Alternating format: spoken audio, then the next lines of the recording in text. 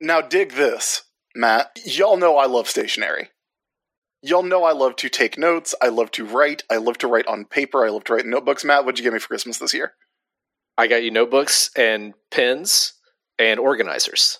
Correct. I love it. And I find that it genuinely helps me remember things better as opposed to typing them or like putting them on a text file or whatever. Actually writing something down physically helps me a lot. It helps me organize my thoughts. It helps me get my work done. And ever since I got my new iPad and I got the Apple Pencil with it, I have been doing that on there, and that's great. The only problem I've had with it, it doesn't quite feel like writing on paper, which is a feeling I like. We have the solution to that problem. That's right. Paper-like, as I mentioned at the top of the show, it's a screen protector for your iPad. It uses a proprietary technology called nanodots. With those nanodots, you feel the natural resistance of paper on your iPad screen. It is a paper-like feeling on your iPad.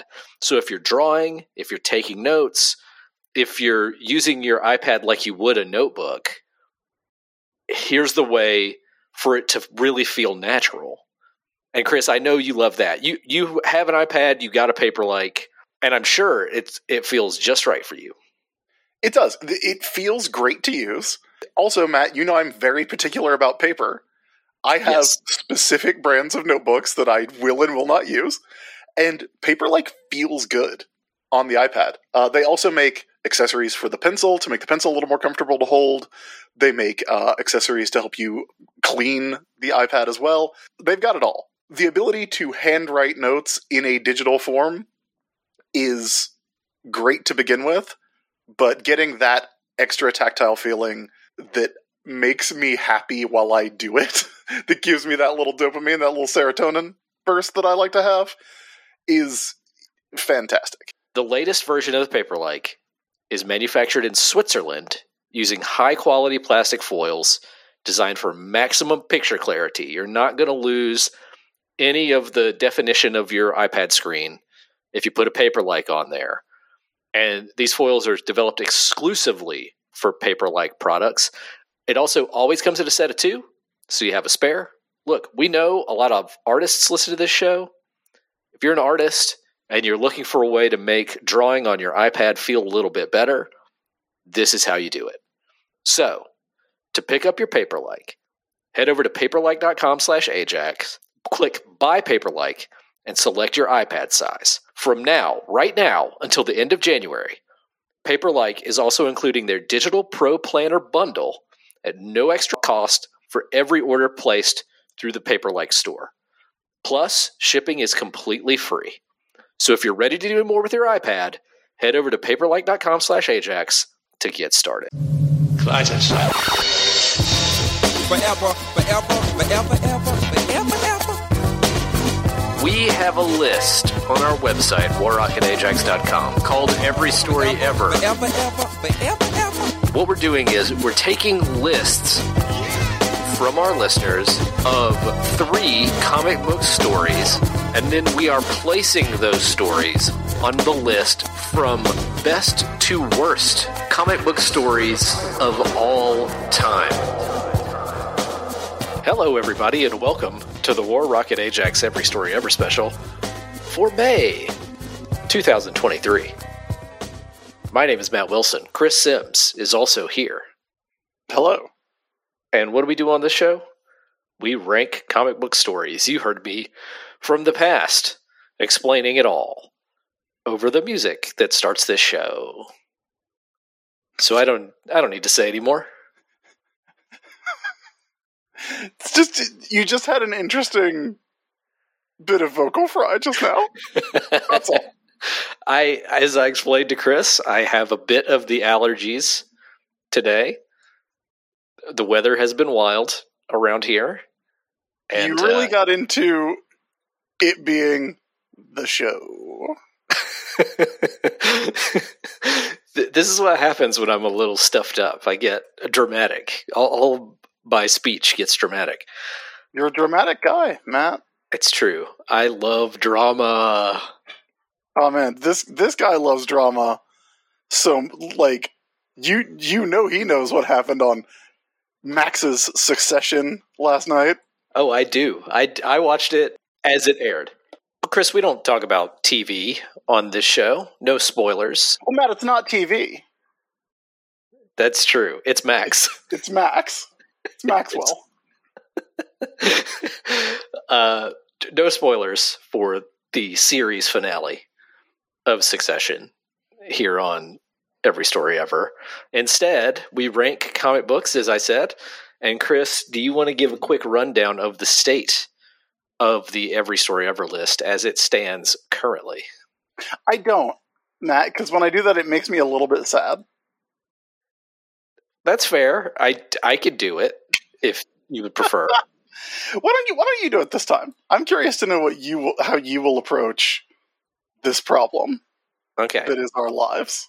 Well, currently, the Every Story Ever list, which we have been building, that we've been chipping away the marble from for, I believe, this is our 9th year of doing that. Surely to God, it can't be. I think we started in 2014. God almighty. Okay. Yeah, sure. The top story, the story that has been number one on the list for many years now, is Spider-Man, If This Be My Destiny / the final chapter. That is issues 33 through 35, I believe, of Amazing Spider-Man. It is the best comic ever created by our standing here. It is actually 31 to 33. 31 to 33. Yes, I did get those numbers wrong, and I apologize. It's okay, because we keep 2 separate lists. We do. Yours just has the story title. Mine is the expanded data spreadsheet with all kinds of information that I like to keep track of. Yes, my list is the one that is shared with the public. Yeah, my list has some comments. My list has a notes column that is not always charitable. Not for public consumption. Subjects. Yeah. Yes. Last on the list, at number 1451, is 2006's Identity Crisis by Brad Meltzer and Rags Morales. It started at the bottom of the list, I believe. Started at the bottom, now it's here. It is still there. It's still where it was at the beginning, at the bottom. And nothing has dethroned that from the bottom. Nothing has... What is the opposite of a throne? What's the worst chair you could sit in? The worst chair. Yeah. That's please let us know what you think is the opposite of a throne. That's what Identity Crisis sits in. Spider-Man, If This Be My Destiny / the final chapter, is on the throne and has remained on the throne for many years. Will one of them be unseated this month? Probably not, but we can try. Especially not, like, people have tried with Identity Crisis, and that is one of the reasons that the list makes me a little sad. But it has never happened, and I think we're right. Yeah, I think we're right. I think the next to the bottom story is the only one that's ever come close. Holy Terror by Frank Miller. Yeah. So there's some bad comics down at the bottom of this list, man. There's some real bad comics. It's true. There's some real bad comics. I texted you the other day. I was just, like, driving somewhere, and when I got to where I was going, I texted you, and I just texted you, "Hey, man." And you were like, "What's up?" And I said, "Cal AOL Turner." Mm-hmm. I have to tell you that there was a bit of time between Heyman and Cal AOL Turner, and I really thought about a lot of things that you could be texting me Heyman about. It was a huge relief for it to be Cal AOL Turner. Okay, well, generally speaking, if there's anything you need to worry about, I will text you. I'll text you with the quickness on that one. Okay, but You know how I am. You I know how you are. I'm the same way. That's why I tell you up front. But like, I'm not going to introduce something bad with "Hey man." I feel like "Hey man" is the way to. It is the dude friendship equivalent of "We need to talk." See, I always think about "Hey man" because there's that Achewood strip where someone leaves a package for Theodore with Ray, and Ray just writes "Hey man" on the note, and like the alt text joke is like, that's what Ray would say if he was there, so that's what he writes. So just, "Hey man," that's all. That's true. Hey man. Let's get to ranking, Chris. We've gone over the list and where it stands. I might be able to tell you nice shot. That's true. That's true. We are 49 comics away from having ranked 1,500 comic book stories. Upsetting. Oh, also, this is the 100th episode of Every Story Ever. Okay. So no fanfare. No, we're not doing anything special. We talked about potentially doing something special for the 100th episode.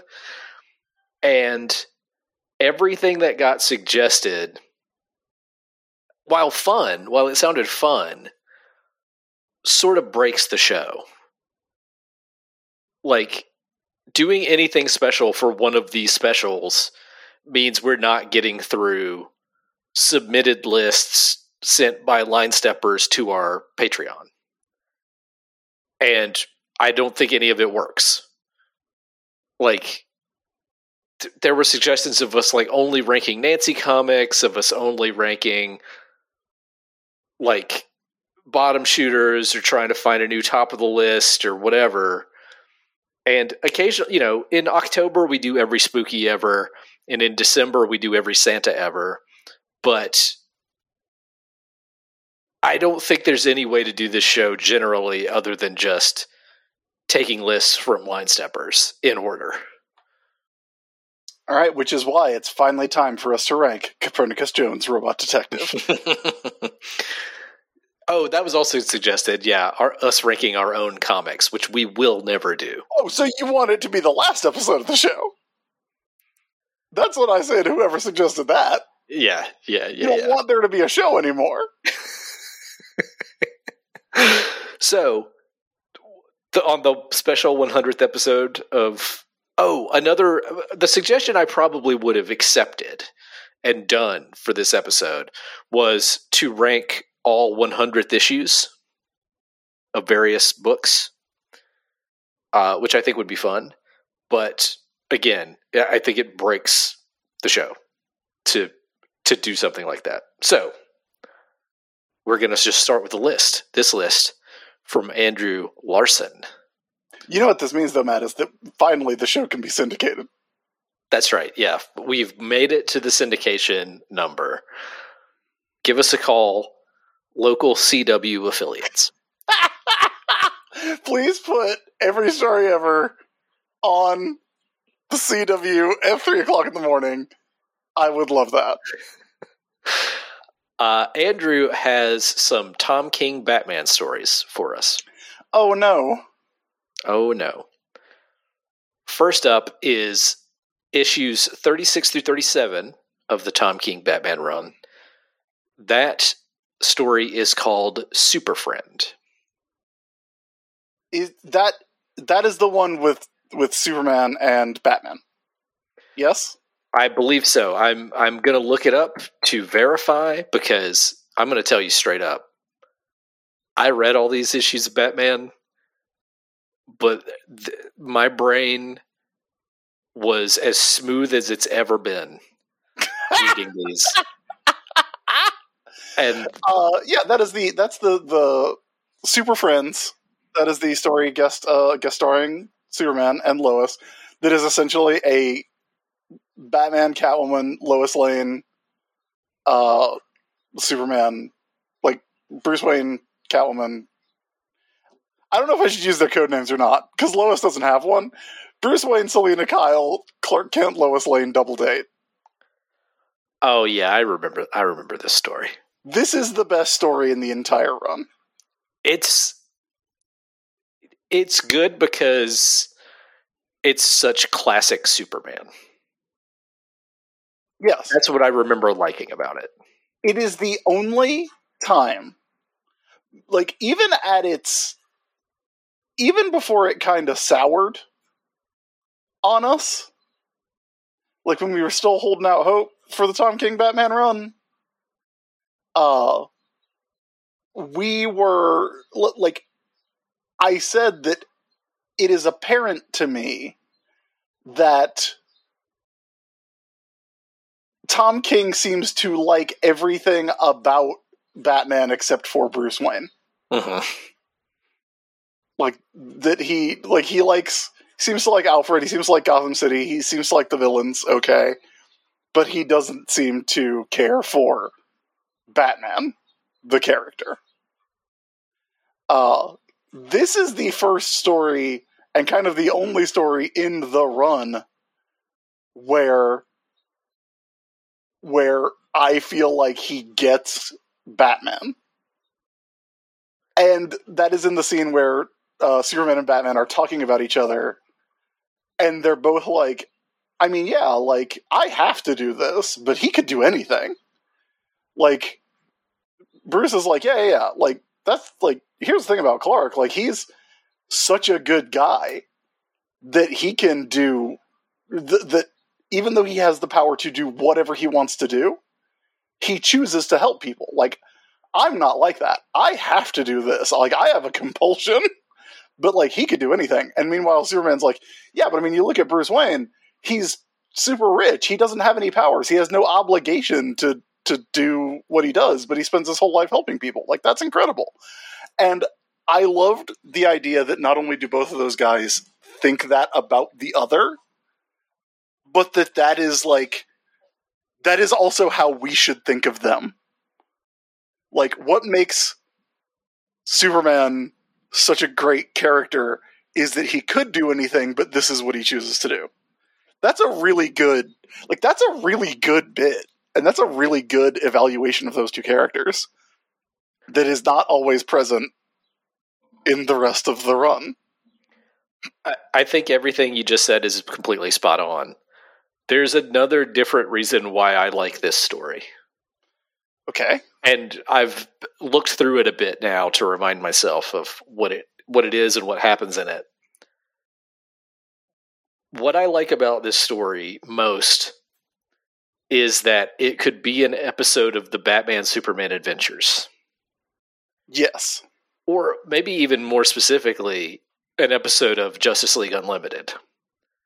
It feels like that, in that it's just these characters hanging out. And it even does a thing that an episode of the Batman Superman Adventures does, which is have Superman dress up like Batman. Yes. Because when the double date shows up at the carnival for their date, they're just dressed in their, like, civilian clothes. Yeah, it's Clark Kent and Bruce Wayne. Yeah. But they are told at the door that it's superhero night, and they have to be in superhero outfits to get in. They have to be cosplaying to get in. So Batman wears Superman's costume. Superman wears Batman's costume with glasses on, which is an amazing detail. Fantastic, yes. Catwoman's not dressed as a superhero. No, because she just switches clothes with Lois. Yeah. And when the guy tries to stop her, she just Catwoman's at him. Yeah. And Lois wears Catwoman's costume. And so the whole issue, as you're saying, Chris, gets to be about how these characters relate to each other and the differences between them and what makes them who they are. And that's good. It's a dig into who these characters actually are that, yes, as you said, I think King doesn't do a lot of through the rest of the run. Yeah. Yeah. It's good. It's the best story in the entire run. Like, how many stories are there that are about, like, oh, here's the difference between Batman and Superman. Here's them as a counterpoint to each other. And how Batman is the way he is and why Superman is the way he is. Yeah. That's a story that's been done a lot. But this is a really good example of it. Yeah. But it's also like... It's also... Here's how they're the same. Here's how they're the same. Here's why they're alike. Here's why these two guys are friends, even though you always see them pitted as counterpoints. Because they're not counterpoints. They're on the same team. Right. I like it. It's a good bit, and it has an understanding of the characters that almost feels accidental.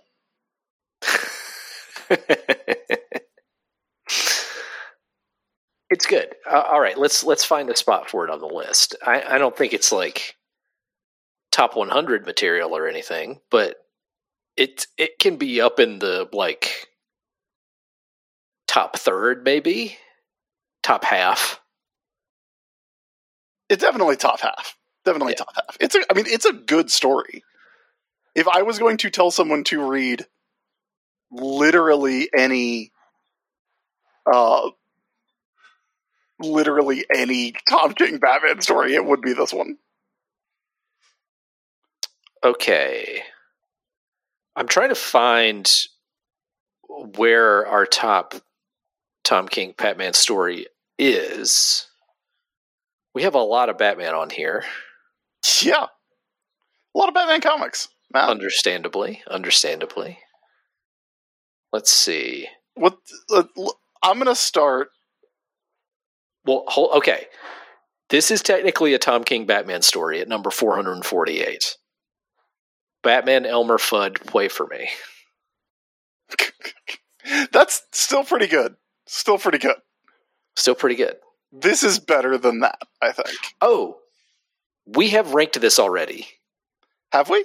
It is at number 482. Oh. Well, I guess it's not better than that. I forgot that we had ranked it. I don't know if we talked about it for as long as we just did the first time, but we have ranked it. It was prior to 2020 that we ranked it. Okay. Because I do not have the date that it was entered into the list here. So it's been long enough that it's good to talk about again. Okay. Let me see if we have the next story here. Oh, we don't. Okay. The next story on the list from Andrew is Batman Annual number 2, which is Date Night / Last Rites. Date Night, Last Rites.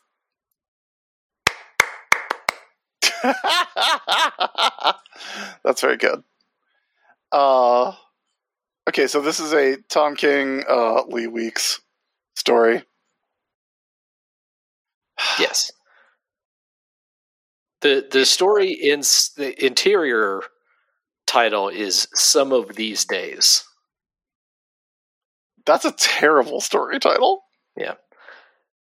I can tell you straight up, I didn't read this one. Didn't read it. Yeah. Skip the annuals. I remember reading. We have ranked one annual. It's about Batman and Catwoman getting old together. An idea that Tom King deeply loves. Loves it. He won't let them get married, but boy, does he want them to get old. He wants them to live in sin. All right, so this one is... I can tell you, if we had ranked this story, would not have done well. Because it ends with Bruce Wayne trying to lift weights and not being able to.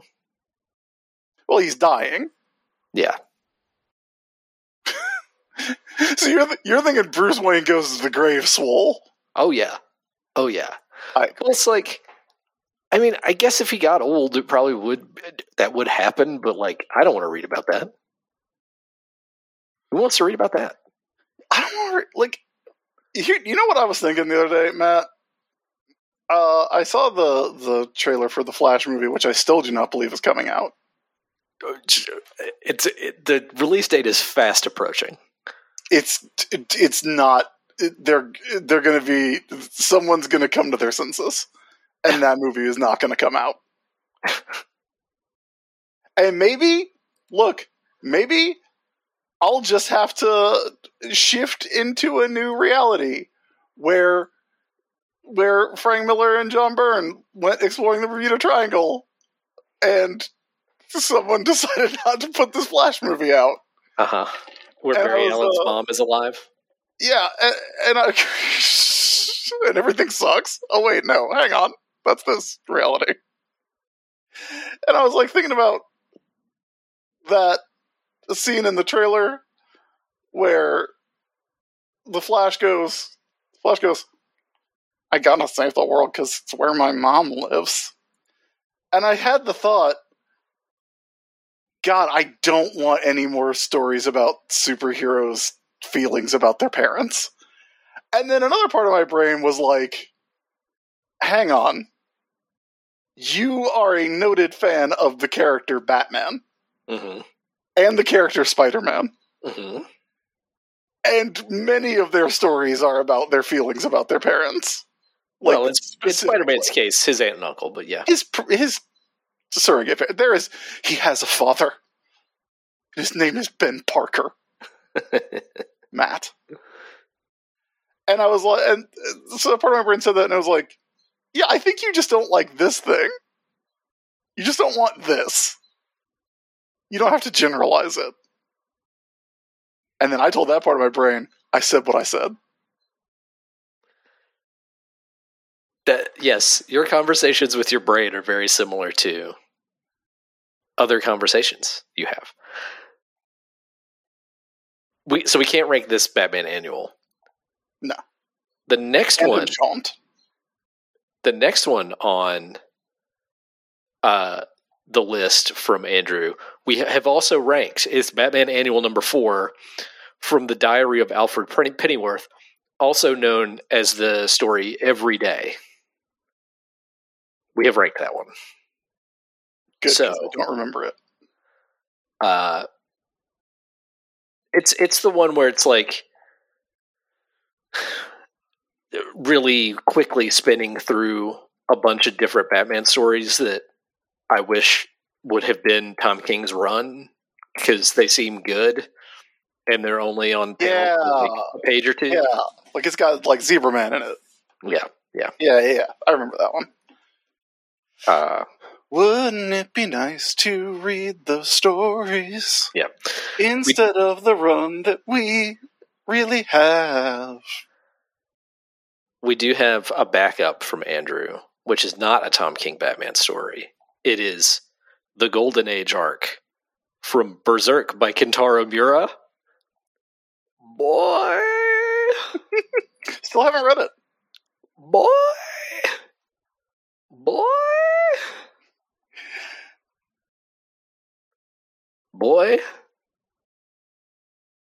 Okay, listen.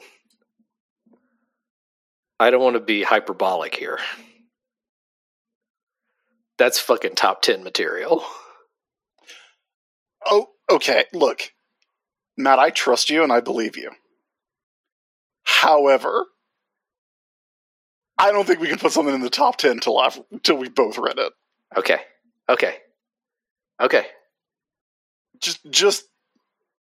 Just as a general, just like, because that's a momentous decision. It is. You're right.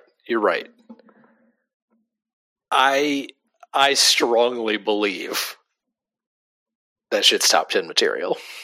I do believe you. It is the best Berserk ever is, and Berserk good as hell. That's what I hear. That's a story. Just one small part of it is Guts killing 100 men in like an hour. I mean, look, I do. I like it when a dude fights a town. Yes. I Like, am a noted fan of that. That happens in One Piece sometimes, and it's the shit. the Thursday Night Raw list could just be moments from Berserk. It's okay. I guess I gotta get in on Berserk, I guess. We will table this because I say it could be ranked really, really high. All right, Matt, here's my proposal. June is your birthday month. That's true. For Comics Catch Up in June, whatever we were going to do, which I think was some bullshit I didn't want to read, I don't know that we had anything planned. we should instead do Berserk. Okay, it's a lot, though. That's fine. I mean, it'll take me a bit, but it's fine. Okay. You can just go to the end of the Golden Age arc, which is still a good amount. But it is the second arc of the comic. The Black Swordsman arc is pretty short. The Golden Age arc is like half the run of the series. But if you think you can sit down and power through all of the Golden Age arc, then that's what we'll do for catch up. All right, then we'll do it. I think there's one argument to be made. Well, maybe two arguments to be made for why it shouldn't be in the top 10. But my contention is that Berserk is maybe the only example of a story where the use of these pieces are justified. Even though Miura did eventually apologize and say he went too far by including those elements in the story later. So those elements could keep Berserk out of the top 10. Okay, interesting. Or the Golden Age, specifically. But okay, I think that is agreed. All right, so it shall be. So it shall be. Our next list, Chris, comes from Adam Kepler, who has some odd personal firsts for us. Okay. These were his first comics with these characters in them. All right. So first up was Adam's first Superman comic, Superman number 500 by Jerry Ordway and Tom Grummett. This was the book that came in the white poly bag because Adam says he missed out on the black poly bag with Superman number 75. Uh-huh. So he had to get that white poly bag. Okay. So this would have been Adventures of Superman. Yes, I think that's right, yeah. Because Okay. Superman had the post-crisis numbering. Yes. But Adventures of Superman kept the original numbering. Yeah. Boy, that white poly bag. I've seen a lot of those in my time. Mm-hmm. Working at the comic book store. Dropping them into the old dollar box. Buddy, let me tell you something about Jerry Ordway, Tom Grummett. That's a comic that's going to look good. That's a comic that's going to be well told. It's a good looking. Now, is that comic also going to be a good comic that is fun to read? That's the question. Because, I mean, this is all about, Pa Kent, and you know how I feel, Matt, about stories about superheroes and their parents. I said what I said. Pa Kent is in the hospital. Pa Kent has a heart attack, and he's dying. Yeah. And he goes to the afterlife, where Superman is also. And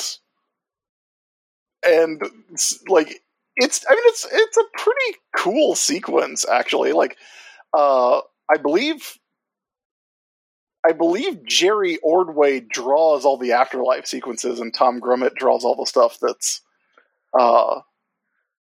in the like regular world, all the stuff that has Gangbuster in it, basically. Yeah, fucking Gangbuster. Yeah. So I mean, it's like it's cool. Kismet shows up, who you might know as the DC Universe version of Eternity. That's right. With the Starfield as her body and everything. Yeah. And Pa Kent saves Superman from going to Kryptonian super hell. I do like that at one point Pa Kent and Jor-El and Superman are all in the same scene, and Superman goes, "Jor-El, my true father?" And it's like, man, fuck you, Clark. You could say birth father. Yeah, my Kryptonian father? What a dick move. And then you get a little teaser for the reign of the Superman at the end of this. You get the Eradicator and the Cyborg and John Henry Irons and Superboy. And also, if you didn't get some of the Christ imagery that has been happening in Death of Superman up to this point, Lois goes into a tomb that sincerely looks like Jesus's tomb. He is risen indeed, yes. And opens the coffin and it's empty. Yeah. The stone is rolled away. Yeah. By Lois Lane. Mm-hmm.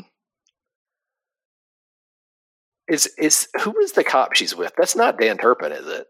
It might be. I don't remember who that character is.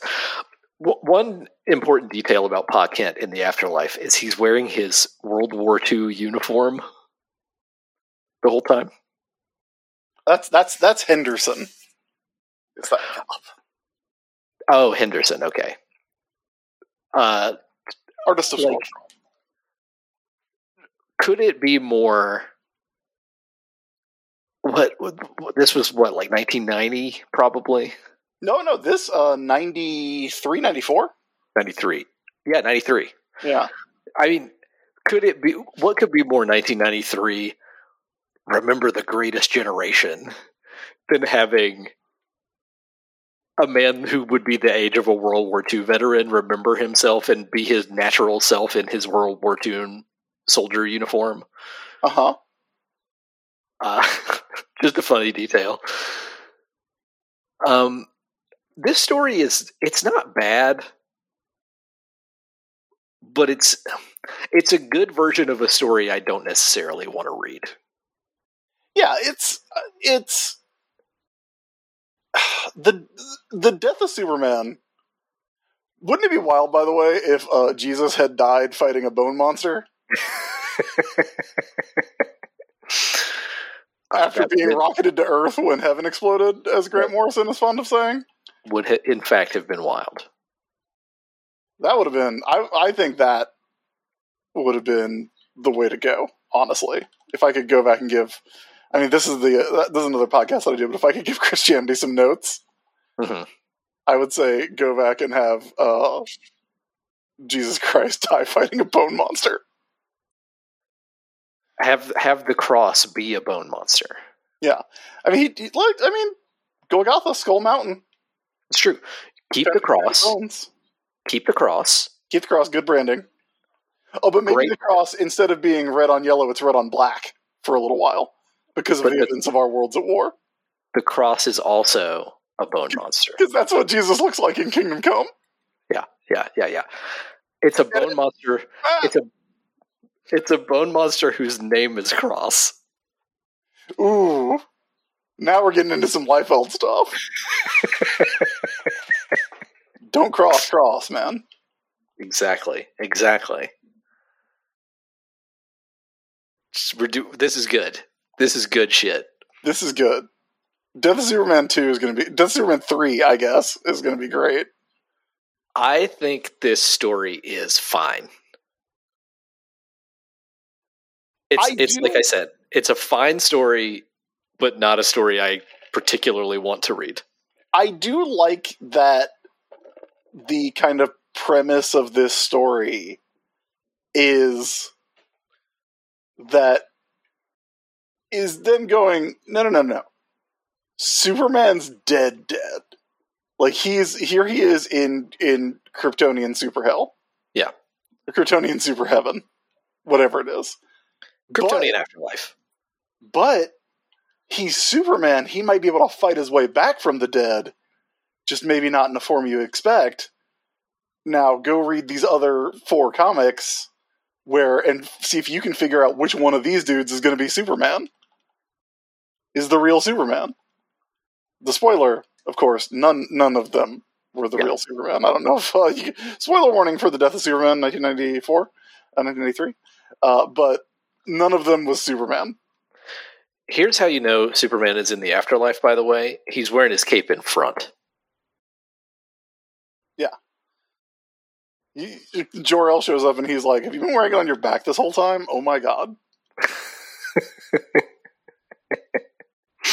I feel like, you know how Worf was raised by humans? Uh-huh. And so, like, once he realized that his parents are, like, really sweetheart, good-natured Russian people, like, every time he's like, no, this is how Klingons do it. Like, you're like, you grew up, like, Alexander Rashenko is your dad, dog. I feel like that's Superman with, like, Kryptonian stuff. Like, he's just doing his best, kind of trying to figure it out for himself. Yeah. He's interpreting it, like, secondhand. Yeah.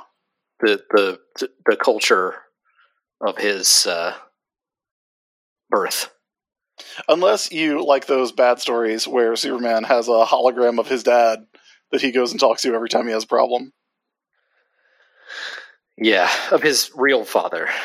My real father! Dick move, Clark. The secondary stuff in this story, the stuff with Gangbuster, the stuff with the takeover of the Daily Planet, I don't care about any of that. Yeah. I mean, that is the interesting thing about this era of Superman comics, that we've talked about this a little bit before, that, like, it is the era of the kind of Marvelification of Superman comics, where, like, there is that ongoing soap opera story. Yeah. For all this stuff. But it is not remembered fondly. But it is a big part of those books. It's not remembered fondly. It's not remembered, really. Yeah, I would say fondly, it's just forgotten. Like, everybody remembers the big Superman stuff. I don't even remember the guy's name who took over the Daily Planet. Morgan Edge, Matt? Morgan Edge. That's right. That's right. It's Morgan Edge. Not fondly remembered by anyone other than me. Me and Chad Bowers be talking about this stuff all the time. Apparently, Morgan Edge, the character Morgan Edge, was on the Supergirl show. Yes. Yes, oh, Morgan Edge has been around for a long time. Morgan Edge is a Jack Kirby creation. That I forgot, yeah. Yeah. This is 90s Morgan Edge. Yeah. I forgot that he put a big G on the building. Yeah, Galaxy Broadcasting, man. Galaxy Broadcasting, right. Yeah. And there's like a whole scene in here with him and Cat Grant. And let me tell you who never got over Cat Grant. Cat Grant did not get over until the Supergirl show. Yeah. Where she was then too expensive for the second season. And so it, like, immediately left the show. All right, let's rank this. Like, I mean, it's all right. It's fine. Yeah, it's fine. This is a very top-heavy list. So, do you think it makes it like? Let's see. I mean, at number 900, we have Calvin and Hobbes nailing the table. It's not that good. Yeah, we have Loki 1 through 5, Daniel Kibblesmith's Loki 1 through 5 at 901. It's not that good. At the quads, Multiversity Society of Superheroes is number 1000. It's not that good. It's not that good. At 1050, Spider-Man's Tangled Web, the 1000. The book that was reprinted so many times. We're in the neighborhood there. Yeah. 1100 Gun Show, the Anime Club. I don't think it's that good. Oh, wow. Okay. The Anime Club's pretty good. 1200 is Wolverine Origin. Okay. Interestingly, at 1101, we have The Death of Captain Marvel. Another good comic that is a story we don't necessarily want to read. Yeah, I think that's kind of objectively better than this, though. I agree, but I think the 1100s is the neighborhood. I think it's better than Green Lantern Green Arrow. Because my secret is I don't think Green Lantern Green Arrow is actually that good. All right, I think Green Arrow Quiver is better. Probably the best Kevin Smith comic. Then let's put it there. The new number 1106, Adventures of Superman, number 500. What is the title of this comic book? I'm just going to put Superman in Afterlife as my note, but the title Life of the After issue, Death. Yeah, the title of the issue is Life After Death, and death is in a death font. Death font. That's our band. Death font. Next up on Adam's list is Batman number 424 by Jim Starlin and M.D. Bright. Boy! That is the issue where Robin might be a murderer. Yeah, boy. Yeah, it is. Yeah, dog. You know who else's one of their first comics was that? This guy right here? This guy right here. I could give you panel by panel everything that happens in this comic right now. It's so 80s. It's so 1980s. That issue is from 1988. It is, and the plot of it is Lethal Weapon 2. There's it's all a guy on cocaine who has diplomatic immunity, and it's real grim, and then Jason Todd fucking kills a guy. Yeah, this is before... Jason Todd was Jason Todd at this point, but this was back when Jason Todd was, by appearance, pretty indistinguishable from Dick Grayson. Yes. Except for maybe slightly longer hair. But the costume was Dick Grayson's costume and everything. Yeah, he was the boy wonder. Yeah, but this is the issue that ends with Batman asking Jason Todd, I have to know. Did Robin, you push him or did he slip? Did Felipe fall or was he pushed? And Jason Todd says, I guess I spooked him. He slipped. And then Robin swings away while Batman stands on the balcony and contemplates. Yeah, and that's the moment where you're like, oh, Jason Todd's got to die. Seriously, that's where you're pretty much that guy's on his way out. I don't think I ever realized that Jim Starlin wrote a bunch of these Jason Todd comics. Yeah, man. Jim Starlin wrote Death in the Family. Yeah, I think I knew that, but Jim Starlin is not a writer you always think of when you think of Batman. You don't think of him as a Batman guy, even though he was on the book for a year and did Death in the Family. He's the immediate post Frank Miller guy on Batman. Yeah. And just you immediately think cosmic stuff when you think Jim Starlin, or I do. And so it's weird to think of him as a Batman writer, but he did a good chunk of it. Oh, he did 10 Nights of the Beast? Yeah, bud. Always forget that. It's weird that you forget these things, of which I am incapable of forgetting. I met Jim Starlin at Heroes Con a couple years ago, and I talked to him about this issue, and particularly the issue that follows. And, I was like, yeah, these were some of my first Batman comics. They are still some of my favorite Batman comics. They mean a lot to me. He did not, remember these, which is very funny. You would think he would at least remember the Jason Todd kills a guy issue. Yeah, I don't think he remembered the issue where Batman throws a car battery. Yeah, that I understand. But yeah, which is Robin the direct sequel to this. They're kind of one story. Yeah, they are. But they are very distinct issues. Because the reason Batman throws a car battery at a guy is because it's Felipe's father. Right. Well, I mean, it's one of Felipe's father's guys, but you know what I mean. I think we can call these stories distinct. They are pretty distinct stories, I think, ultimately. Here's the thing that objectively is bad about this story. Is the Batman.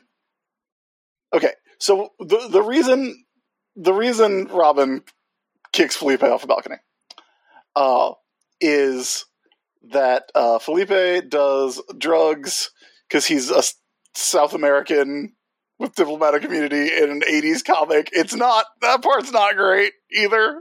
Yeah, when he speaks in Spanish, it's in a different font.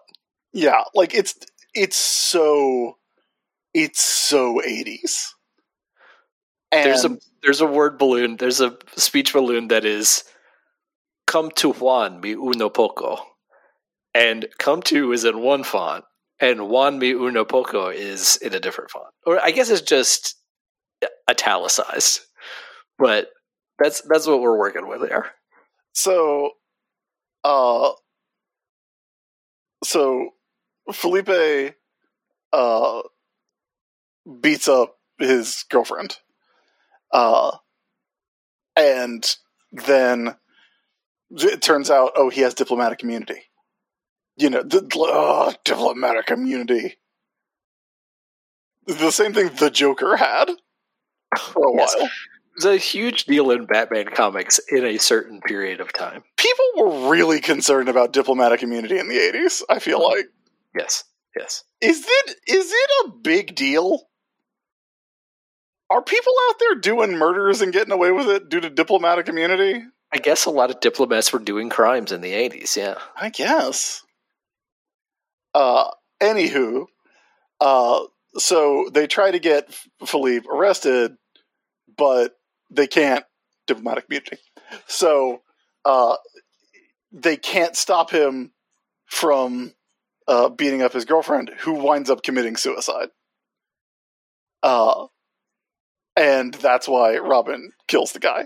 It's not less like Robin decides to kill this guy. This guy's a huge piece of shit. And Batman's like, well, we'll get him sent back to South America, and he won't be able to follow his father into the diplomatic corps, and that'll just have to be enough. And it's like, motherfucker, you're Batman. You do not have to abide by these rules. Yeah, that's my least favorite. I remember when we talked about that Superman story from Superman Red and Blue. Uh-huh. Where it was like Superman is like, I really want to take down this dictator, but I can't. And is there anything more deflating and terrible in a superhero story than that? Yeah, you are literally Batman and not a cop so that you can do this stuff. That has bugged me since I was a kid. Yeah. But on the other hand, this has a scene, one of my favorite Batman non-fight scenes ever, where this guy, because he's from South America, he pulls out a switchblade and he's holding it on Robin, and then Batman says, "Why don't you try someone more your own size?" And he comes at Batman, and then the next panel is 20 seconds later, and Batman is in the same pose with, hands on his hips. And that dude has been bent backwards through the wall. An exterior wall, I should note. His feet are still on the ground. But his back is parallel to the floor, and his torso is through a wall. Batman fucked that dude up. Yeah. You'll love to see it. All right, so I think we're saying that this issue is kind of a mixed bag. I mean, I love it, but yeah. Yeah. So, where do you think it goes? I love it. It's good, but it's also bad. It's good, but it's also a little bit bad. Yeah. It's also a little bit racist. Just, So where does it go? Where does it go on the list? I mean, below the Superman story we just ranked? I would rather read it than that, honestly. Because also, we've talked a lot about the story. Doc Bright, good as hell. MD Bright, one of the most underrated pencilers of all time. Really, he's one of those artists who really changes his style with the times. Mm-hmm. There's no distinctive Doc/MD Bright style. And so, I think that's part of why he's so underrated, is because his style is just kind of whatever the artistic style of the time is. Yeah. He's like Ron Friends in that way. Yeah. But I mean, that dude drew this and drew the Snake Eyes trilogy, and is maybe that makes him the most 1980s artist of all time. Yeah. But also one of the most 1990s artists of all time, because he drew fucking Quantum and Woody. He did draw Quantum Woody. He's good at it, too. Yeah. But, the art in Quantum and Woody is so different from this art. You know what I mean? Mm-hmm. This art is as 1980s as it can be, and that art is as 1990s as it can be. And these books were, 6 years apart? Yeah. 7 years apart? So, yeah, he's just very adaptable, old MD Bright.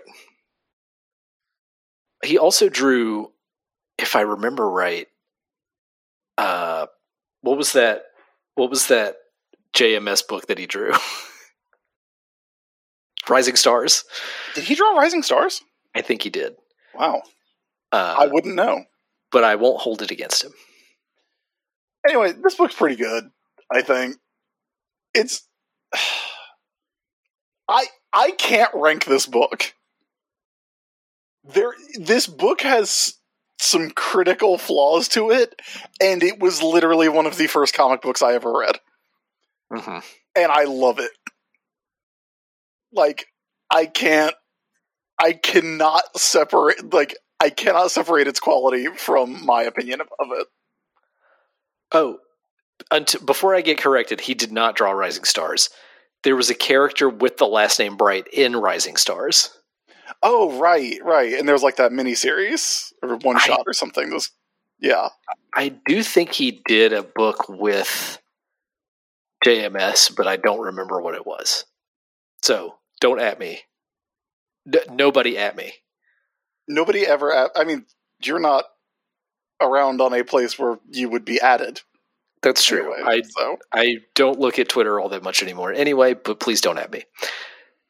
Anyway, I'm sorry, continue. I cannot separate my feelings from this being literally a top 10 comic in my life. I wouldn't be here if not for this comic, you know? Like, in a very literal sense. There That's is fair. a straight line from this comic to me talking about comics on this show. But you're also cognizant of its flaws. I am cognizant of its flaws, but, like, I'm over here being like, yeah, I mean, like, it has the plot of, you know, like, Lethal Weapon 2, and it's even its creator doesn't really remember it that well. And Robin kills a man, but and there is a full caricature. The country that he's from, by the way, is Bogotago, not Colombia, Right. not Bogotago. Colombia, but Bogotago is the country.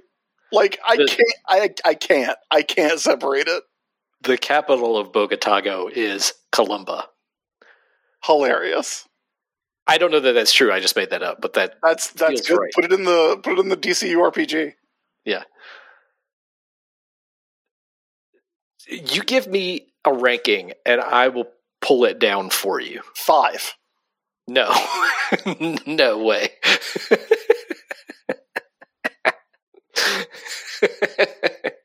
Yeah, that's what I'm saying, dude. That would put it above Watchmen, which I think is true.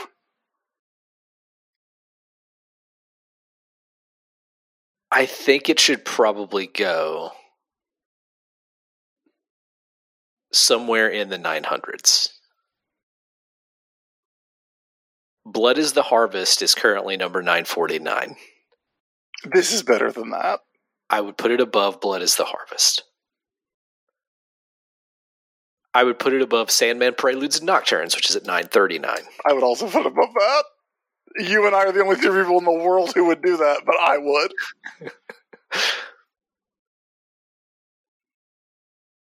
I would put it above Poop Butt, which is at 929. Don't know that I would put it there. You know what it is equally good as? What? At 928, Gambit versus Bishop, enough said. Yes, that is true. Equally formative comic books for the two of us that we also recognize the flaws in. Yeah. I would say this could go either above or below. I would put it above it, but it's not better than the debut of Supergirl at 927. Or Spider-Girl. Yeah. No, that's fully true. Philippe did not go on to have a 100-issue series. So that's Batman number 424. Diplomat's Son. I'm going to call it, or I'm going to just put in parentheses, Robin kills a guy. Because that's what happens in that issue. Our last story here on the list from Adam is Punisher War Journal number 8 by Carl Potts and Jim Lee, which was Adam's first Punisher comic. This comic book on page 3 yes, you know I've read it, has, like, on page 2, a dude gets tapped on the shoulder, just standing out on the street, talking to somebody reading the newspaper. He's talking to a lady with her baby. I mean, you said page 3. It's actually page 2. Yeah, that's right. It's page 2. A double page spread. On page 2 and 3, he is just brutally gunned down, lovingly rendered by Jim Lee, by 2 dudes with Uzis. Yeah. Just got. So that's what this comic is about. This comic is about the kind of criminals who just gun down random people, random innocent people, and the Punisher brutally killing them while wearing a gas mask. Like, yeah. He literally shoves one of the criminals in a trash can. Yeah, whatever you might think about media and, like, the content of media, there was a time when kids got these comics. Yes. You would go to the fucking Super America gas station, and a kid would grab an issue of Batman where Jason Todd kicks a drug addict who beats his girlfriend until she commits suicide. And then an issue of Punisher. I guess this was a few years later. This is 89, so this is like hot on the heels. It's to be as different visually as these two comics are. It's wild to think about how they're a year apart. Yeah, because this is Jim Lee as hell. By the way, there's also like, it is not shown, but like, there's also not just the one guy, but a local mother pushing a baby carriage who I think also get just riddled with bullets. But yes, it is not shown. It's, you just see the guy getting shot. You see the baby carriage kind of in the corner of the page. Yeah. There's one baby leg. That would not fly at today's Walter Elias Disney's Marvel Comics. No, I agree. It would not. I mean, I don't think this whole random people randomly gunning other people down on the street would fly. Also, there's a Punisher's Arsenal page in this, which is about these pages would later be collected and expended on in Punisher Armory, a comic that's real, that is nothing but very lovingly rendered guns, real life guns that the Punisher likes, with his notes about how great they are, by Elliot R. Brown. Those originally ran in Punisher War Journal. So that's what's in this comic. This would not happen, and you would have to go to a specialty store to buy it today. Here's this is a 5.7 millimeter PN90 on this page. And here's what Frank Castle has to say about it. It looks funny, it has no climb, it feels like a BB gun, and it goes right through 48 layers of Kevlar body armor. I like the transparent clip. You can watch the bullets feed. Yeah, dog. Here's the verdict on this comic book. It sucks, but it also kind of rules. That's exactly it. That's exactly it. It sucks, but it kind of rules. It has Micro's van that shoots fire out of its hubcaps. Yeah, man. And then at the end, there's just a lady, an Asian lady, obviously, who knows karate. Yeah. And kicks her dad. Well, that's a strike against it, I think. Yeah. I don't know, man.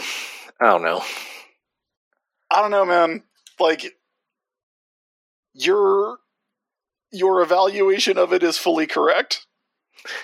Yeah. Like, I feel like we have a lot of comics that kind of fall into this category where it's like, it's fun in its way, but if you think about it at all, it sucks. Yeah, it's objectively bad. Yeah. But it does kind of rule. Is it better than Punisher versus Wolverine, which is at 1163? The story where Punisher runs over Wolverine with a steamroller. Yes, because there's nothing about that rules. Is it better than Do Not Fall in New York City? I would say nothing about that rules, other than it's, generally well written and drawn. Is it better than Punisher Year One? No. Yeah, I think, it's better than Avengers number 83, where feminism is an evil plot. I think we'll put it below Jim Driscoll in The Rains to Danger. That is the Lee Jeans ad, which I guess does kind of rule.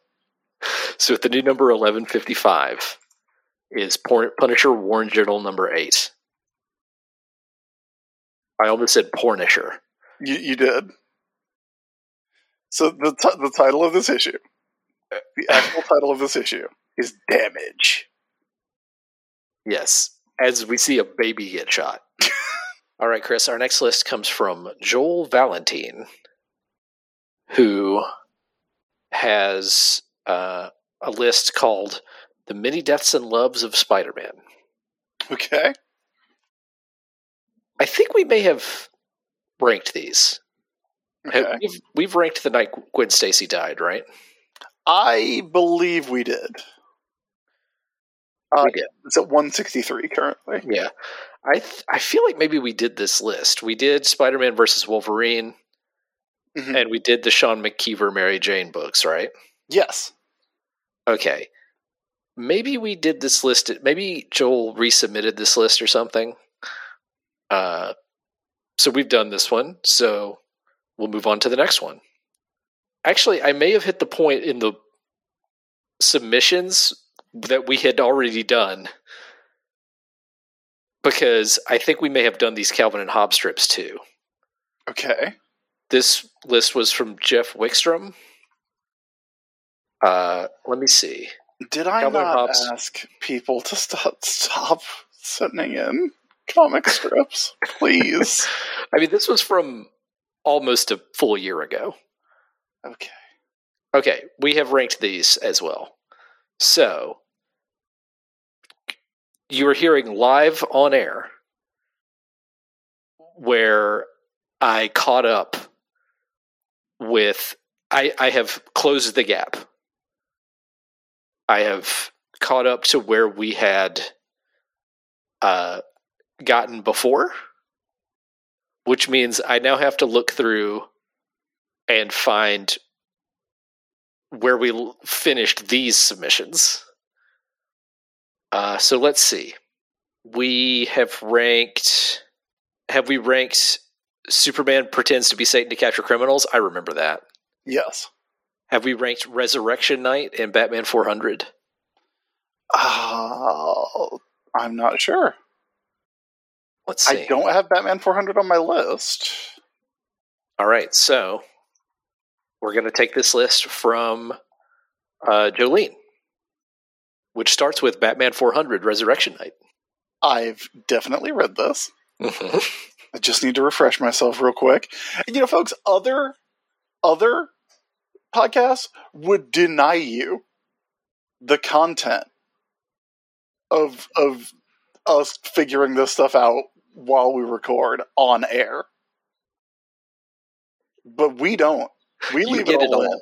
We leave it all on the floor for you. Yeah. Okay. For those who don't know, somehow a bunch of Line Stepper lists from like last spring got skipped over. And so we were doing all of those. But we seem to have caught up now. And all of those that we missed have been covered. So if you send in a list from a year ago or more, and you're a Line Stepper, and we haven't done it yet, speak up, and I'll make sure that one gets done, because we should have covered everything up to, I think, maybe last fall. So that's something special that happened on the 100th Every Story Ever special, I guess. That is true. How momentous. So this is Batman number 400. It's a big anniversary issue. And it's an artist jam. And it's kind of a wild artist jam because of when it happens. So this is 1986. This is October of 86. Right. So it's one of the last pre-crisis Batman stories. It's a Doug Munch story. Yeah, Doug Munch writes it, and then the artist that you get, it's 86. It's a big Batman issue, Bill Sienkiewicz does a sequence in this as a chapter. Brian Bolland does a chapter in this.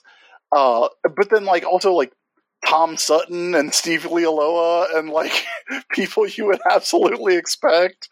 Like, there's a Joe Kubert chapter. I'll just go through chapter by chapter and say who the artists are. Yeah. Chapter 1 is by Steve Lytle and Bruce D. Patterson. And it looks pretty good. Yeah, it's pretty good. You never really hear about Steve Lytle, but it looks good. Chapter 2 is George Perez. So, of whom you may have heard. Lots of characters on these pages. Chapter 3 is by Paris Cullins and Larry Malstedt. Chapter 4 is by Bill Sienkiewicz. And you can tell. Yeah. It's pretty distinct. Pretty distinct from Steve Lealoa. Yeah, very Bill Sienkiewicz-y. Chapter 5 is by Art Adams and Terry Austin. And this is that, like, mid-'80s Art Adams art style, where it's very, like, kind of sketchy. Chapter 6 is by Tom Sutton and Ricardo Villagrán. Chapter 7 is by Steve Lealoa.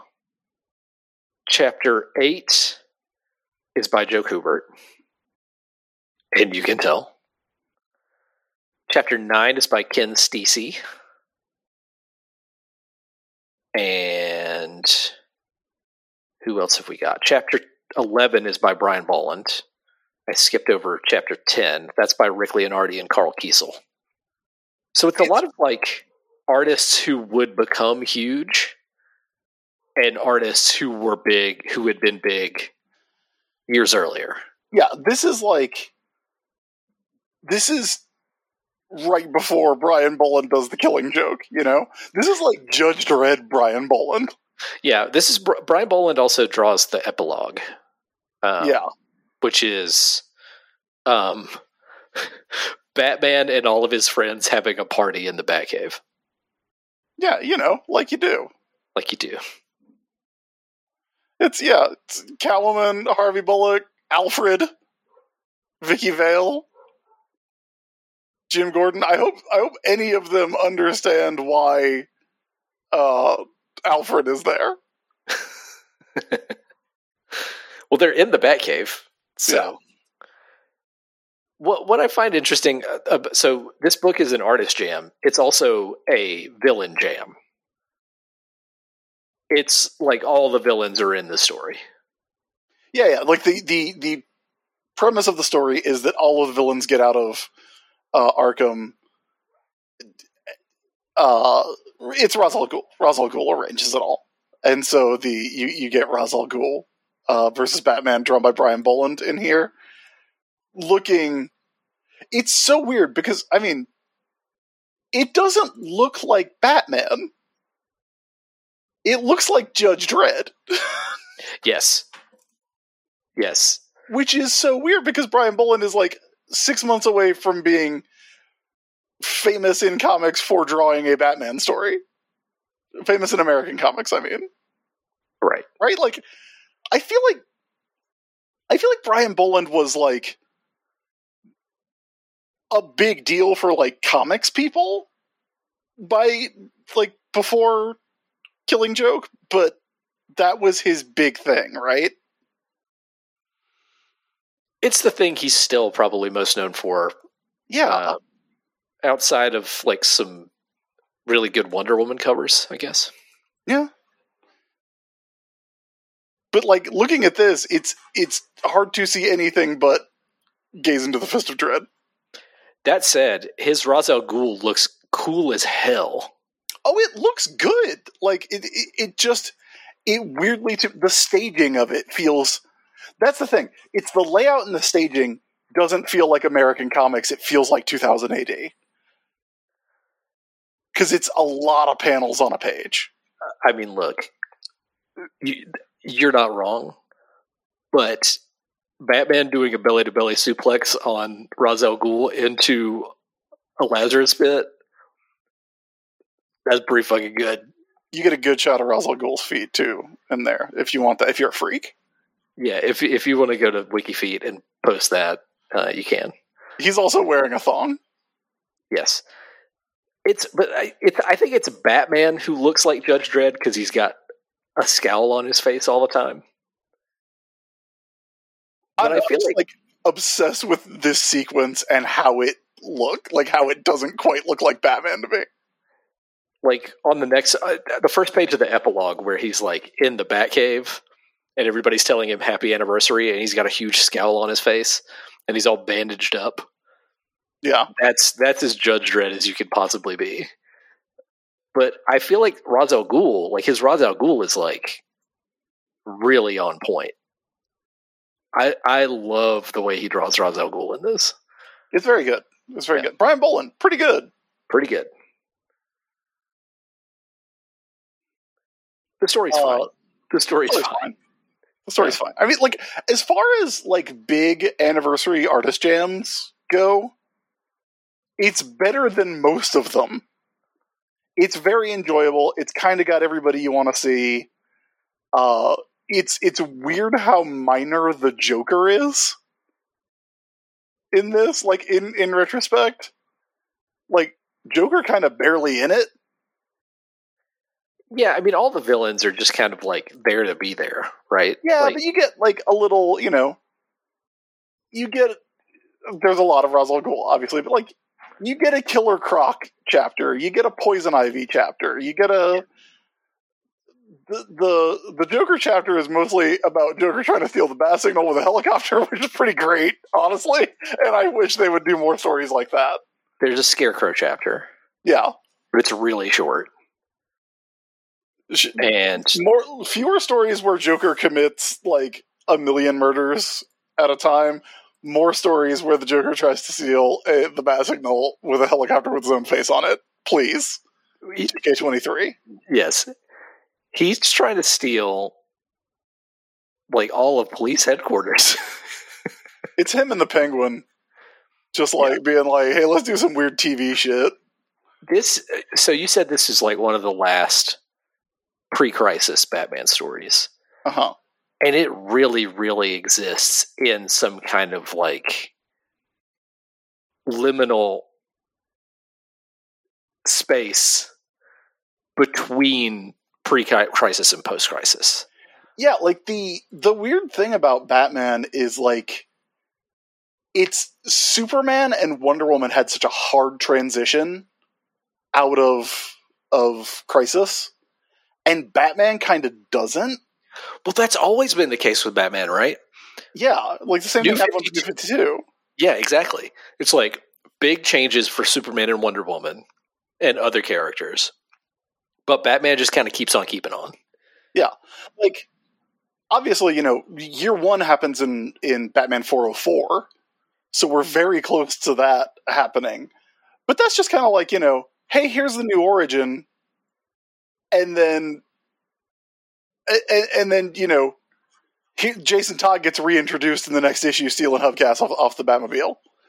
So there is that change, but it's not the change of like Krypton was completely different and Wonder Woman has not existed.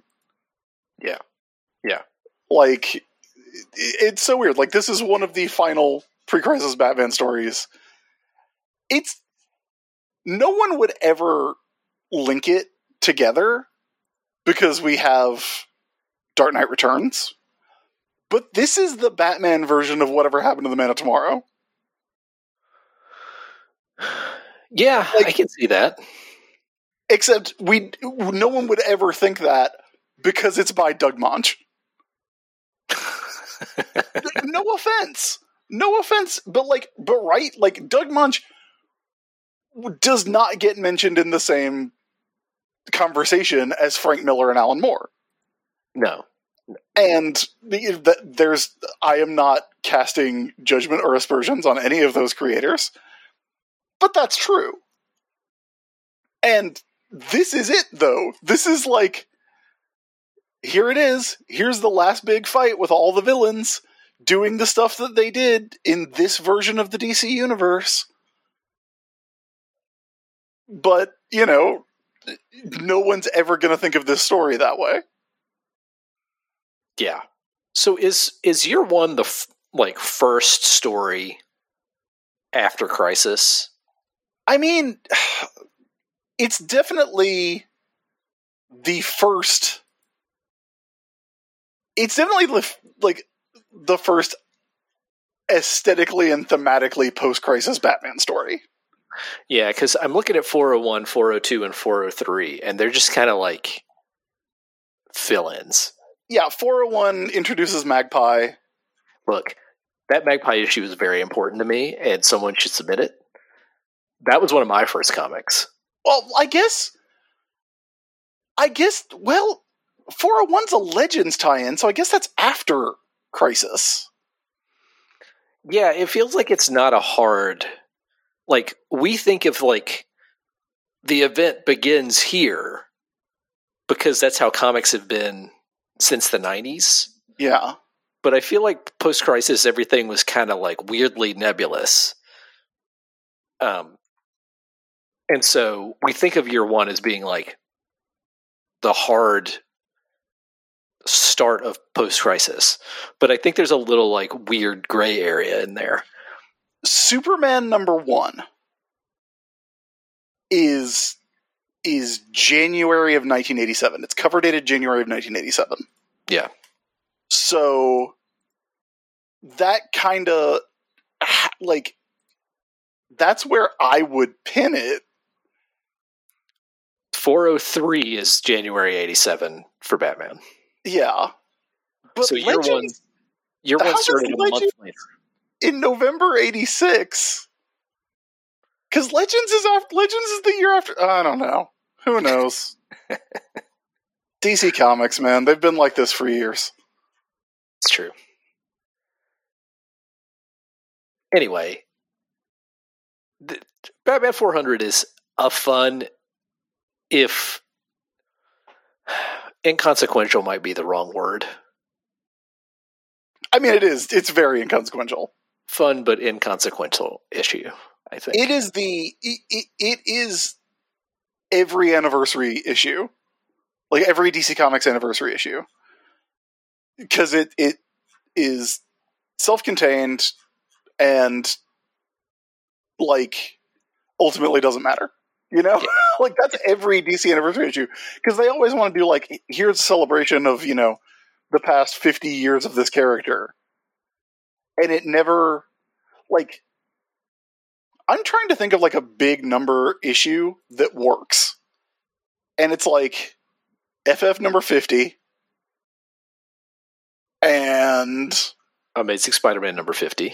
Amazing Spider-Man 50. Which Amazing doesn't... Spider-Man number 100. Amazing Spider-Man 100.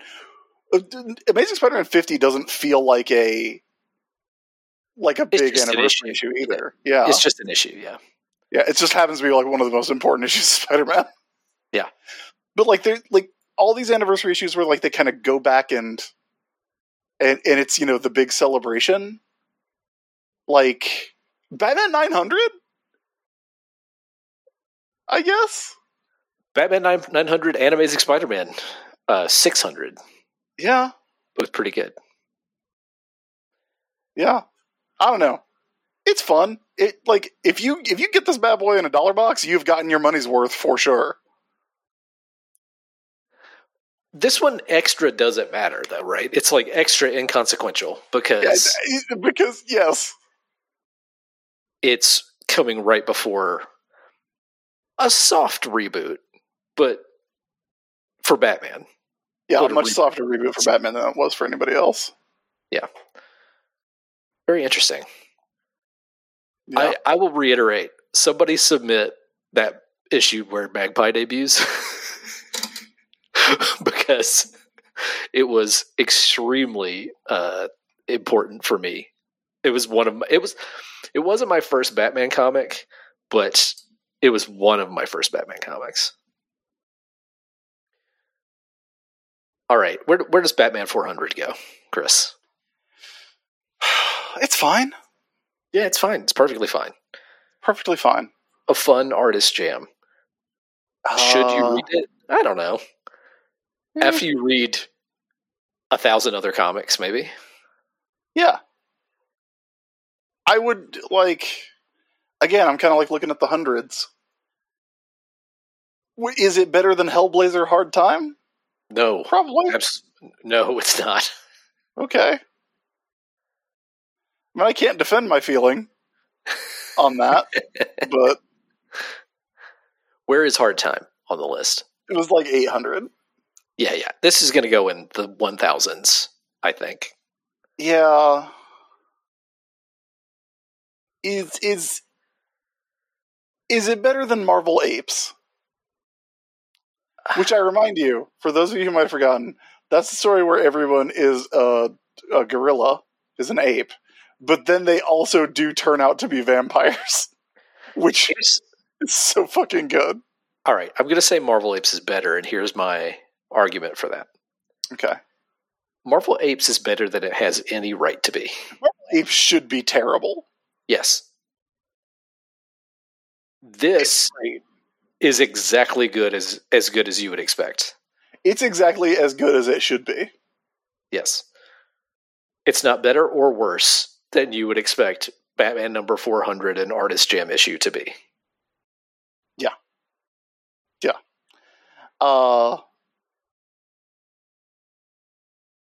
Is it... then I think it goes right below that. I think it's better than the joke eating story. Okay, so it's the new number 1039. Yeah. Batman number 400. What's the title of this issue? Resurrection Night. That makes no sense. Why is it called that? Oh, with Ra's al Ghul. Because of Ra's al Ghul, yeah. Okay. All right.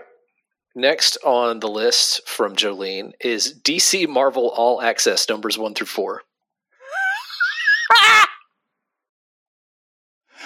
Oh.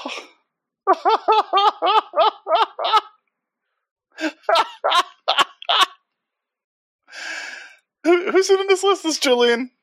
Yeah. Jillian, what did you want us to do with this?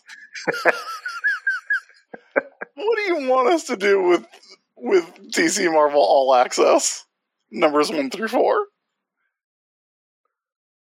Featuring Access, the character who we will never see again because he is the only character jointly owned by Marvel and DC. And who also sucks. Nobody's asking for Access to also sucks. Yeah. I mean, this does have, Robin and Jubilee hanging out, which I always thought that was, a fun idea, but it's not, it's not good when it happens. This, I think, I don't think there's anything more indicative of what All Access is than this one detail. Okay? Okay. So every issue of All Access brought together a DC and Marvel character or team and promoted it on the cover. So issue 1 had Superman and Spider-Man, your two flagship characters. You get them together right away, right? Issue 2 is the one that had Robin and Jubilee. Because it was let's get some kids' favorite characters together here, right? Mm-hmm. Issue 3 brings in your big gun, super popular. I was gonna say darker characters, but it's Batman and Doctor Strange. Yeah, that's a weird choice. That's a weird combination. Wolverine busy that week? Well, see, here's the thing. Wolverine didn't show up. None of the characters who got put together in Amalgam were put together in these issues. So that's why I think it's not Batman and Wolverine. I mean, I guess. So then issue 4 is the JLA and the X-Men. Who did get put together in Amalgam. Yes, so they did. So that's the one example that did get put together in Amalgam. And look, I get it, right? Get your two most popular teams in a book together. And the Avengers, we're talking 1997, so the Avengers are not the Avengers. Right. But what are you doing? Everybody wants to see the Justice League and the Avengers. But because the X-Men are more popular, that's who you put in issue 4. I don't know, man. This whole thing's a mess. It is. It's a means to an end, right? It's a means to get us to Amalgam, which is fun. Yeah. But, like, why even do a story explaining it?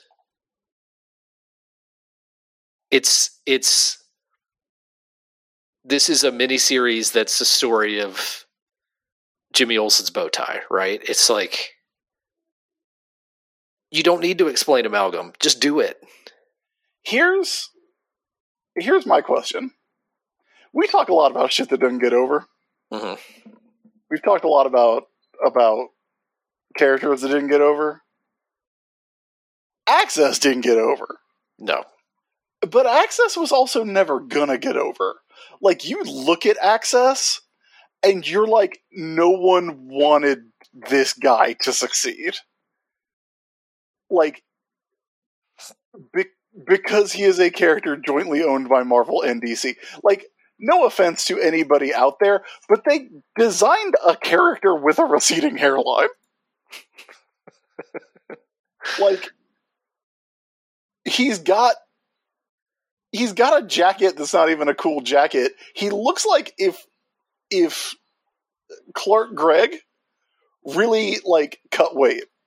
Not like he got shredded or ripped, but if, like, he was really, like, really trying to slim down. Which he doesn't need to do. Yeah. I'm not saying that, but, I mean, he's like a really rail-thin Clark Gregg. He's also got the most nondescript costume you could imagine. Yeah, it sucks. Like, Butch Geist knocked out this design in an afternoon. Yeah. No doubt. He might have knocked out this design over lunch. Yeah, bud. Like, I think the first time he designed this character was on the cover to DC Marvel All Access #1. He's a whole bunch of nothing. I like that he's got one red glove, one blue glove. Yeah, that's symbolic. He's got his Marvel hand and his DC hand. Yeah. Which one's red and which one's blue? I guess red is Marvel and blue is DC. Red is Marvel, blue is DC, yeah. Yeah, I just... Why do I... Again, this is what I get stuck on. Because the miniseries ends with all the Amalgam characters being created. Why do you need that?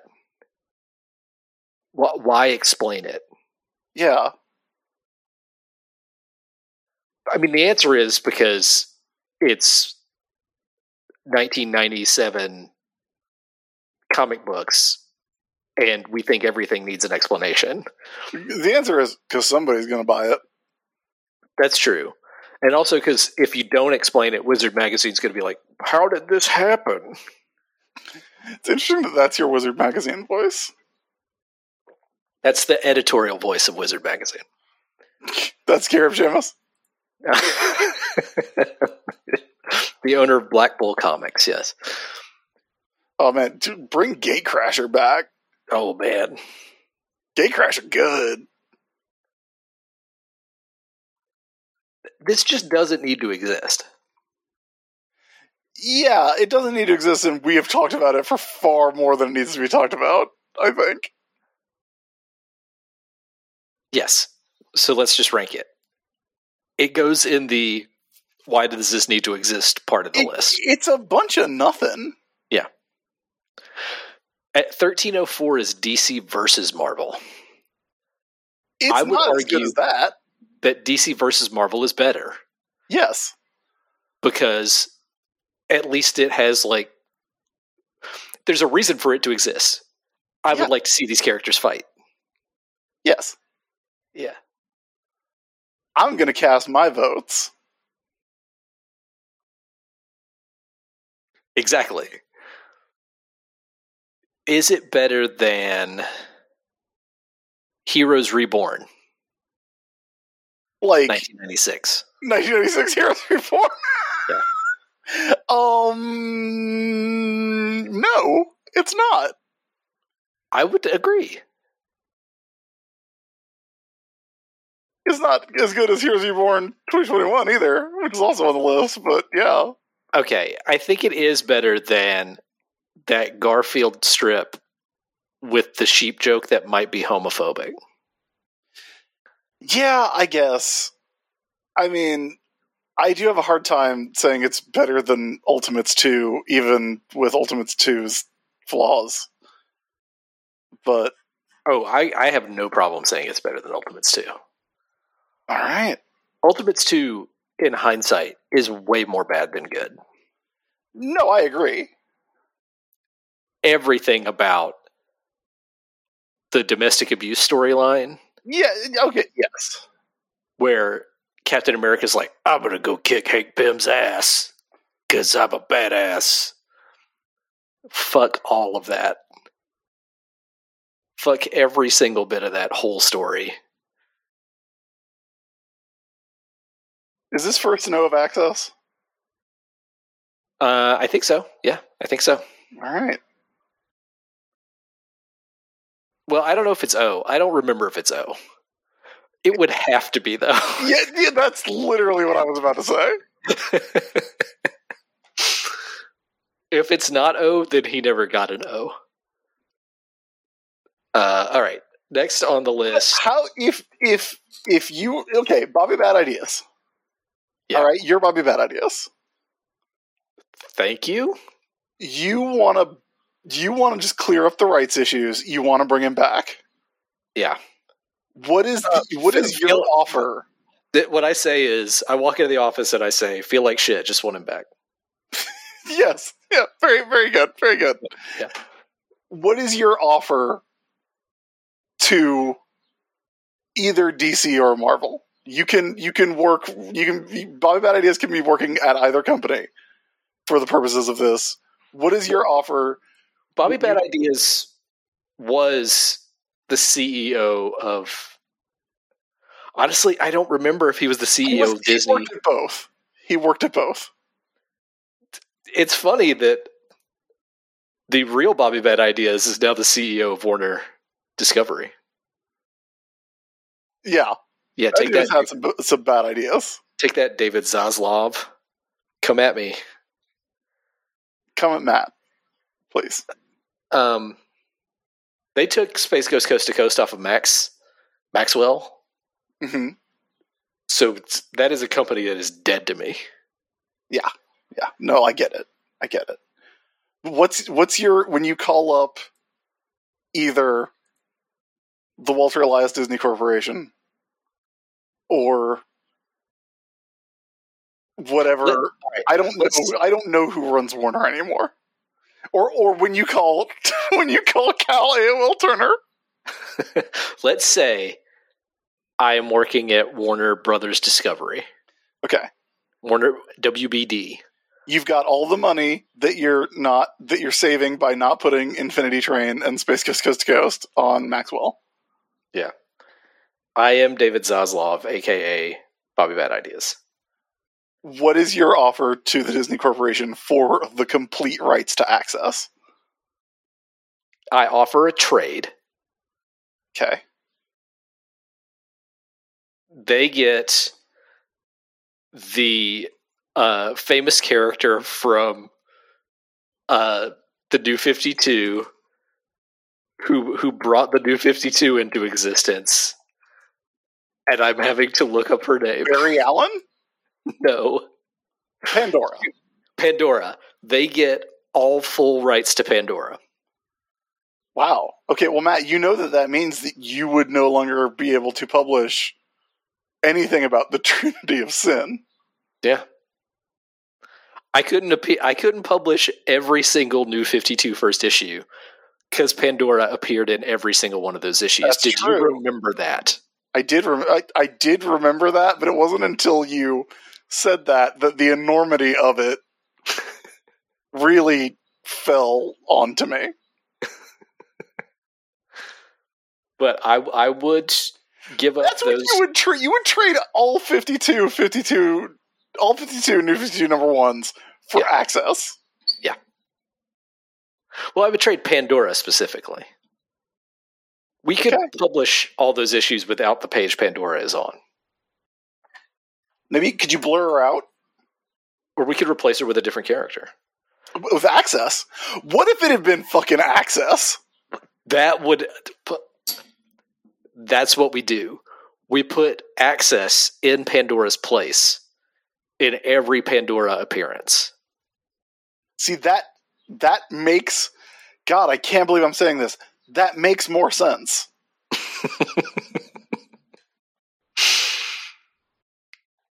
Oh, we have fun. We have fun. It's fun to have fun, folks. We have one last issue, or one last submission from Jolene here. And Jolene, once again, is trying to get us to read Jim Ballant, Catwoman. This is Catwoman Volume 2, numbers 48 through 49. Catwoman joins Spider. And good try, Jolene, to get us to read 90s Catwoman by Jim Ballant. It's a real good try. Did not and will not happen. We must be convinced, and it has not happened yet. Here's what it says on the cover of Catwoman number 48. Selina joins Spider. Bad move. Period. And she's covered in spiders. I think it would be a bad move for us to read it. You know what, though? This cover is not a terrible example of Jim Ballant art. It's weird, but it's not bad. I mean, look, I will maintain Jim Ballant is not a terrible artist. There is a reason he drew 77 issues of Catwoman. Yeah, it is somebody's very weird fetish. It is. Someone has experienced joy because of this cover. I will say that. Yeah. Someone is Jado to this.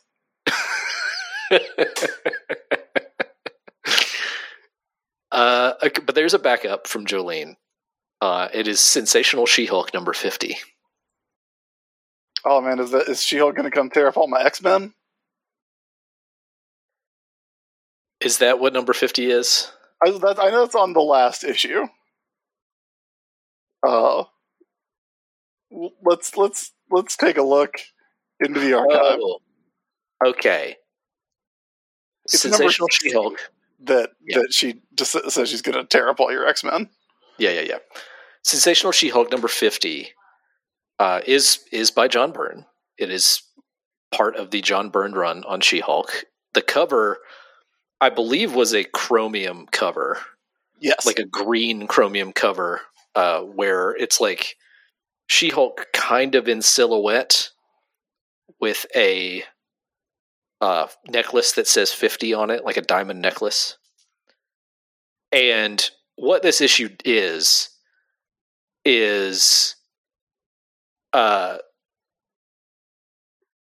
what is it?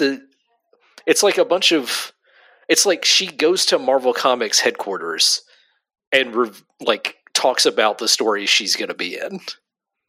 Yeah. And so it's a bunch of parody stuff where it's like a Sin City parody, an ElfQuest parody, a Thor, like there's a Thor parody, like if it ain't drawn by Walt Simonson, it sure looks like it.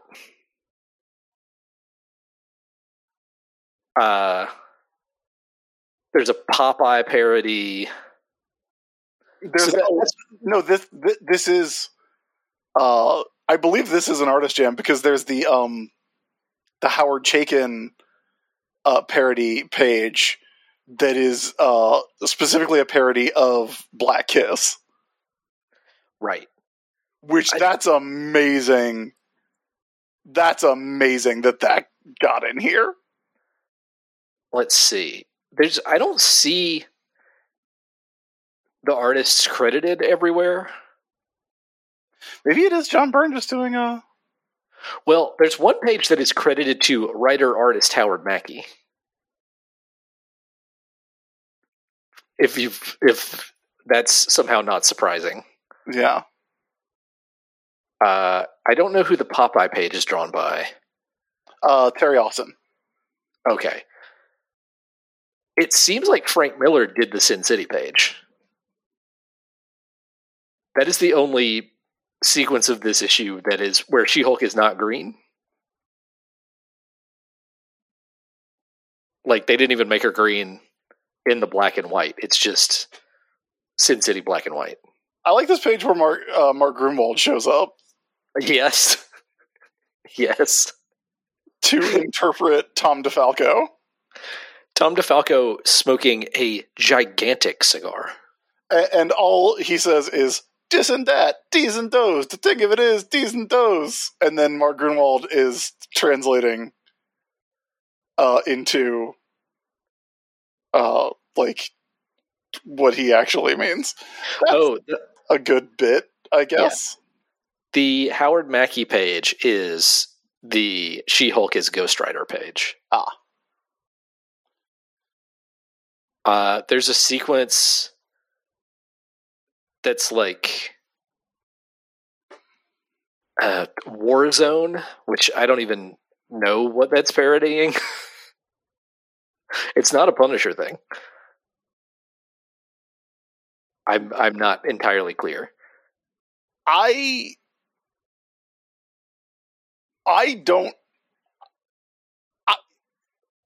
cannot rank this comic. Why not? I have not read it, Matt. But we know, I mean, I read it years and years ago. And it is. On the very last page, special thanks to Dave Gibbons, Frank Miller, Wendy Peeney, Walt Simonson, Terry Austin, Howard Chaykin, Adam Hughes, and Howard Mackey. Although Adam Hughes' name is Adams Hughes. Adams Hughes.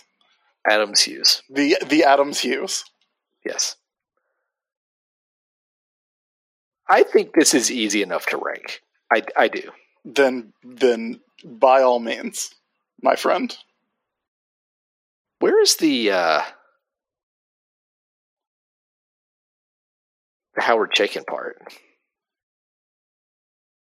It's the black and white page where it's all the same shot.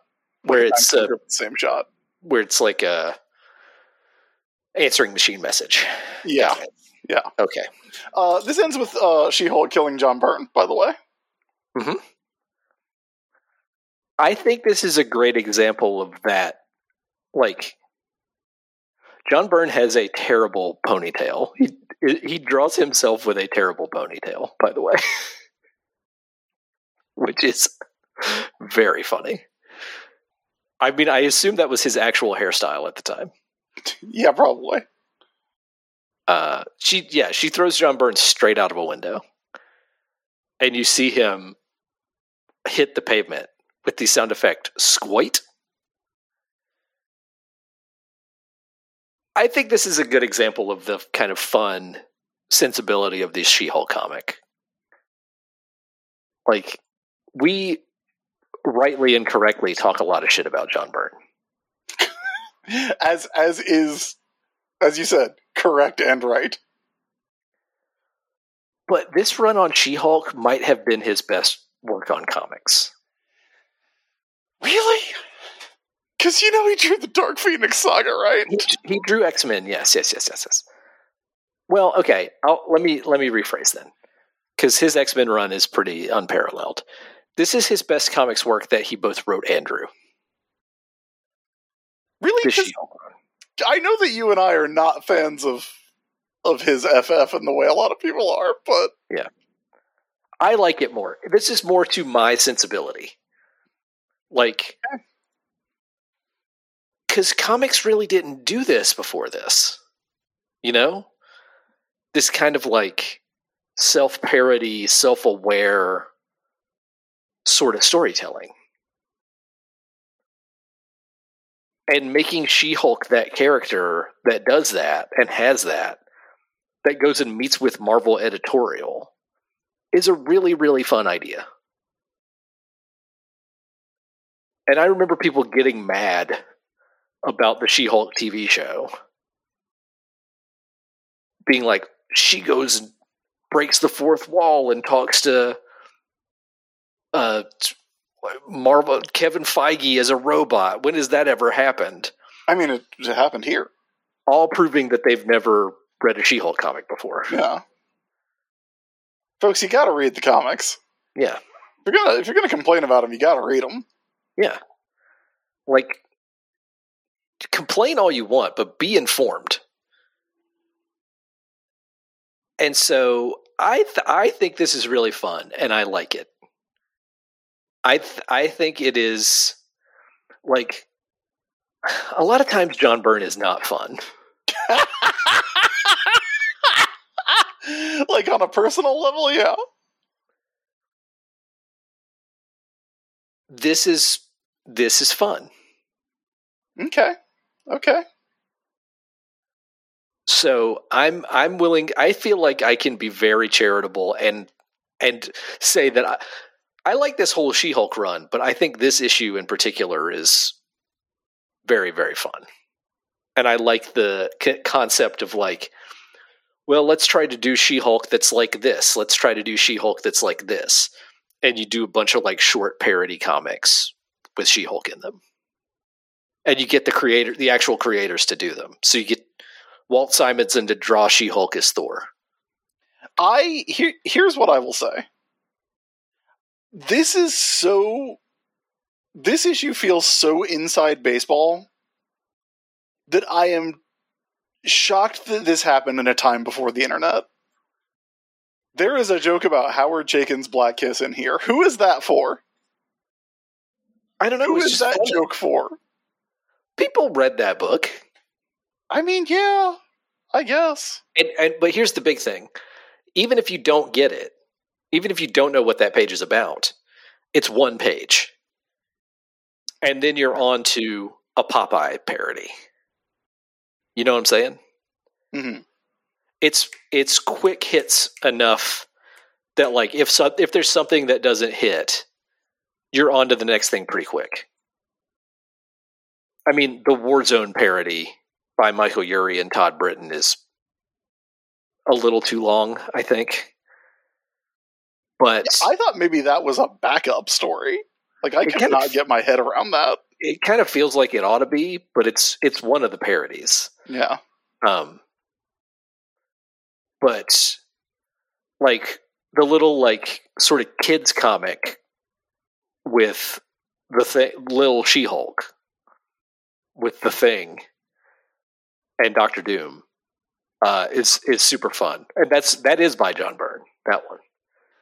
I don't know. I think it's fun. I think it's a really fun issue. Is it as good as the Dan Slott Juan Babillo She-Hulk? No. But it's fun. Okay. All right. So let me find a spot for it. We only have 2 She-Hulk comics on the list. Dan Slott Juan Babillo is at 338. And Red She-Hulk is at 560. That's by Jeff Parker and Carlo Pagulian. Mm-hmm. I think this probably goes below both of those. Okay. But I think this is as fun as Thing and Sandman in a Bar in Marvel 2-in-1 number 86. That's absolute madness. I mean, I'm going to put it below that, but I think this is the neighborhood. Like, Peter Parker Spider-Man number 37, the Snow Day issue. I think this is on par with that. I mean, I could put it a little lower, I suppose. Okay. Gwenpool Strikes Back would not exist without this. Yeah, that's true. That's true.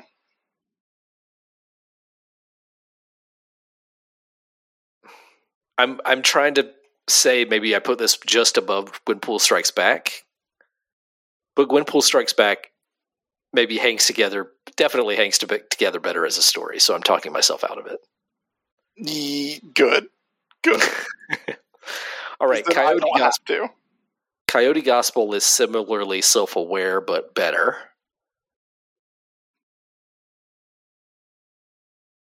All right. I can't believe you're looking this high. I'm like halfway into the list. It's a top-heavy list, Matt. How about this? Not as good as Spider Island, which is number 749, but above Amazing Spider-Man number 300, Venom.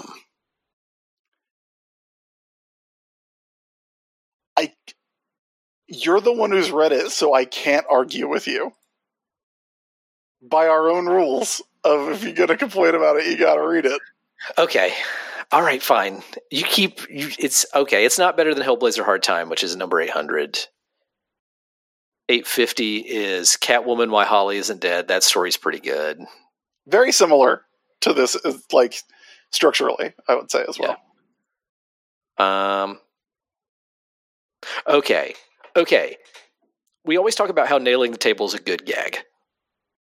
Yes. That's a Calvin and Hobbes strip that's at number 900.